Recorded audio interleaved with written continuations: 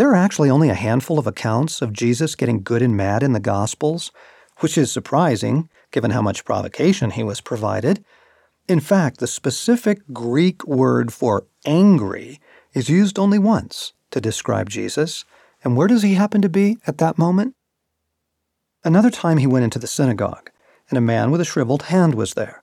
Some of them were looking for a reason to accuse Jesus, so they watched him closely to see if he would heal him on the Sabbath. Jesus said to the man with the shriveled hand, "Stand up in front of everyone."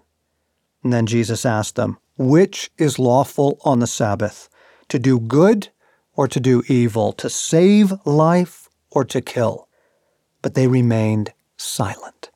He looked around at them in anger and, deeply distressed at their stubborn hearts, said to the man, "Stretch out your hand." He stretched it out, and his hand was completely restored. From Mark 3. Do you understand why the vast, beautiful heart of Jesus rises in anger toward these clerical bullies? This is the same ferocity we see in the temple.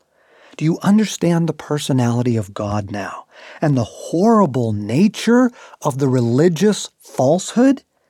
Maybe it is more revealing to ask, do you share his anger at this stuff? This is what infuriates Jesus, so it ought to be what infuriates us.